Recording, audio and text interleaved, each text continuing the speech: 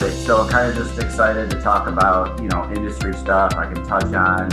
I mean, we're like every other credit union trying to grow. We just completed a $420 million merger, so that's taking up all of our time. But we're a lot like any other kind of mid-sized shop, kind of on a race to scale. So happy to touch anything specific with the shop or kind of pontificate on where we think the industry is going. You're listening to the Credit Union Leadership Podcast, a podcast that delivers value and offers up insight that'll help your credit union grow. ServiceStar has been consulting with credit unions for over 20 years, growing them in the areas of cultural development, leadership development, and management training. To learn more about what ServiceStar can do for you or your credit union, check them out at servicestarconsulting.com. How you doing? I'm Brad Bergmooser, President and CEO of Financial Plus Credit Union in Michigan.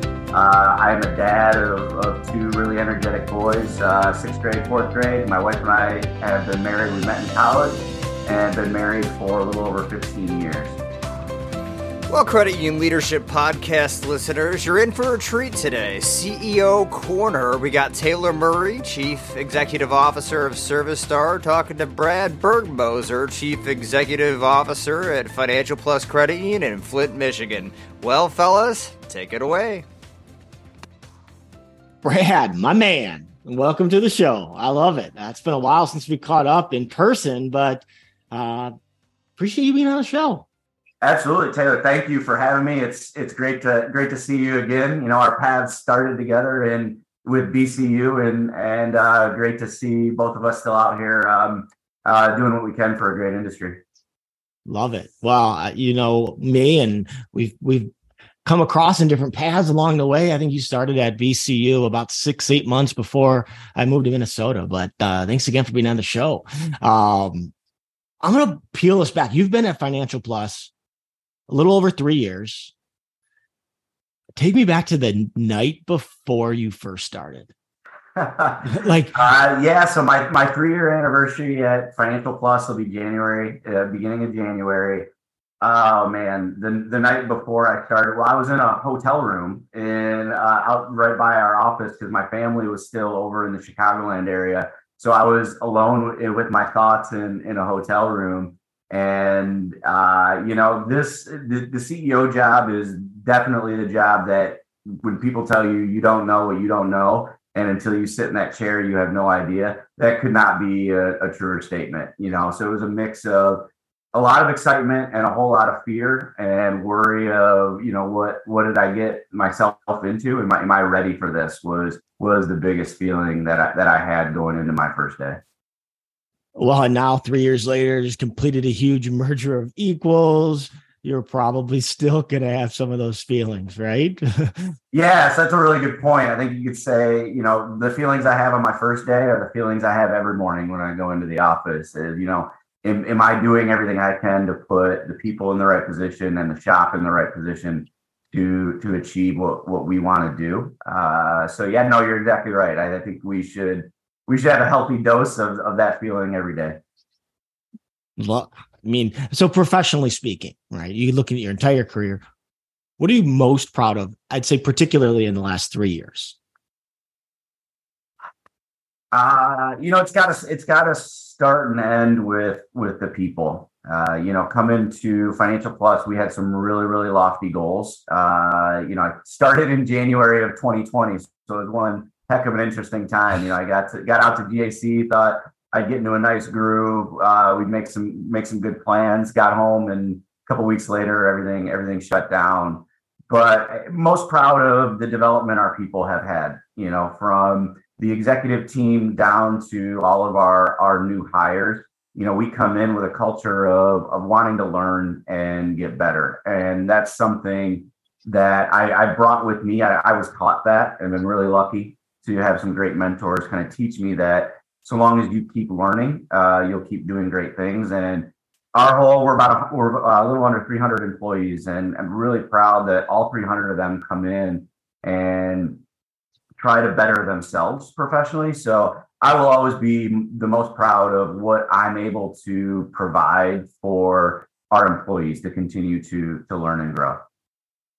Good for you. And the employees that I've talked to, just even through the different expos, They love what they're doing there. It's just, they feel aligned. And so I'm not surprised knowing you. And at the same time, it's just great hearing it, and it's going to continue. So good for you. Another just random question too.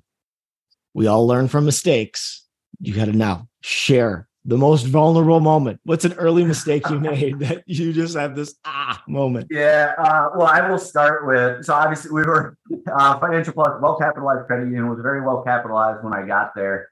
And, you and I's mentor, Mike Valentine, he told me before I left, said, Brad, that much capital forgives a lot of mistakes. And it was no truer statements. No, we are a credit union that is 100% bought into the future model of partnering with very agile, you can call them fintechs, that term's kind of getting thrown around a lot, but kind of very agile, nimble companies that are willing to build with you and transition very quickly. And I absolutely love that. We are 100% bought in. We're going to keep doing that. When you work with companies, a lot of them are very new. You're building things with them as opposed to picking up and bolting on kind of a tried and true product. And with that is a chance for mistakes and one step forward, two steps back. And we've had a couple of those. And it's one of the, it's hard to say that's a mistake, but some of them, it was one step forward and several steps back because, us and the business partner, we weren't on the same page on how we wanted to see something built out. And it was the first time for them, first time for us. So, learning from those mistakes when you're working with those very early stage, fintechs becoming kind of cliche, but those fintech companies that are, new to, they know their product and they know their service really well, but they might not know financial services and especially credit unions and how we want to create a product for our members. So, lessons learned, we have to be really, really cognizant that as we're building something out, we're walking with them every step of the way to build it how we want to see that final work product delivered to our members. And we've gotten caught a couple of times kind of losing track and losing sight of that. And we've had to scrap something and go back to square one and build it. We hope we learn from those mistakes. So, things will move a little bit quicker and, it'll cost us a little less to get things to market. But I said, we're not going to give up on it. We are going to keep pushing forward and investing in those really early stage, nimble, agile companies. So I really do think that's the future of how credit unions are going to work with and build relationships with business partners. You bring up that QSO, the fintech approach, and I didn't even think you'd go down that path because it's so true. I know you're close with my board chair, who's Andy Kemp, who's the CEO at Forefront.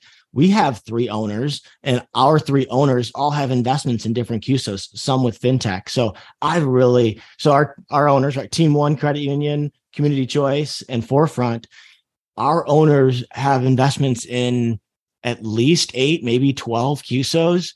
And you do have to sprinkle some of that risk across some of the more potentially lucrative, but you're going to make some mistakes. So at least you still have capital. You're still able to continue to grow. You still have a job. You still have hair. So, hey, those are wins. Then, all right. I have a couple questions here. I want to know the best compliment you've ever received from non-family members. I've received my harshest critiques from family members too, so we could do that. No, again, it starts and ends with the people. I was out at an event. I'll use one. I was out at an event last year with one of our really, really key business partners, and we brought somebody out who was a newer manager, and had never really even managed people before, brand new in that position, but knew forwards and backwards the underlying service with that business partner that we were there with, and had also never traveled for work, was never in that kind of, you mix when you're out at events, it's a social setting, but it's very much a professional business setting. And, really threw that person into the fire. And I had somebody come up to me, longtime CEO in the industry, really, really respect, CEO, large credit union, came up to me and said, I met this team, this person who works with you. They were amazing. They had carried on a 10, 15-minute conversation with, and they didn't know that, this person was, really such a well-respected CEO in the industry. Talked to him just like a person, and they were great. They were knowledgeable, and oh my gosh, that was amazing. So they were able to, not just know what they know day to day, but to walk into that mixture of a professional social setting, which is not easy to do, and speak like an equal to anybody in the room. And, when they told me that, I go back to, my goal in my career is to hopefully build leaders that go out into the industry and keep credit unions going strong for the decades to come. To hear something like that was just one of the top 5 coolest compliments I think I've ever gotten, family members or otherwise. Yeah, when a well-respected CEO starts walking up to you and says, "Hey, I want to share some feedback about an employee," you could go one way or the other quickly. And there's employees that have made poor decisions in those environments, but it's super rewarding when they come out of it polished, professional, representing your credit union. So that's fantastic. Good for you. All right, now go back to you being that first person at that. So 18-year-old self, Brad. And for those that don't know, Legal Eagle, we'll call him, right? He could step in for the Legal Eagle on YouTube. Very well versed. Probably read more books than I've ever owned. And what would you tell yourself as an 18-year-old newbie? What would you do? Oh, well, I will go back to a lot of critiques I got. So yeah, I came up through the legal side. I would tell my young professional self to calm down. Trust the process. You surround yourself with great colleagues and great mentors, and soak it all in. Personalize it to your personality and your goals, but calm down. You don't need to be everything.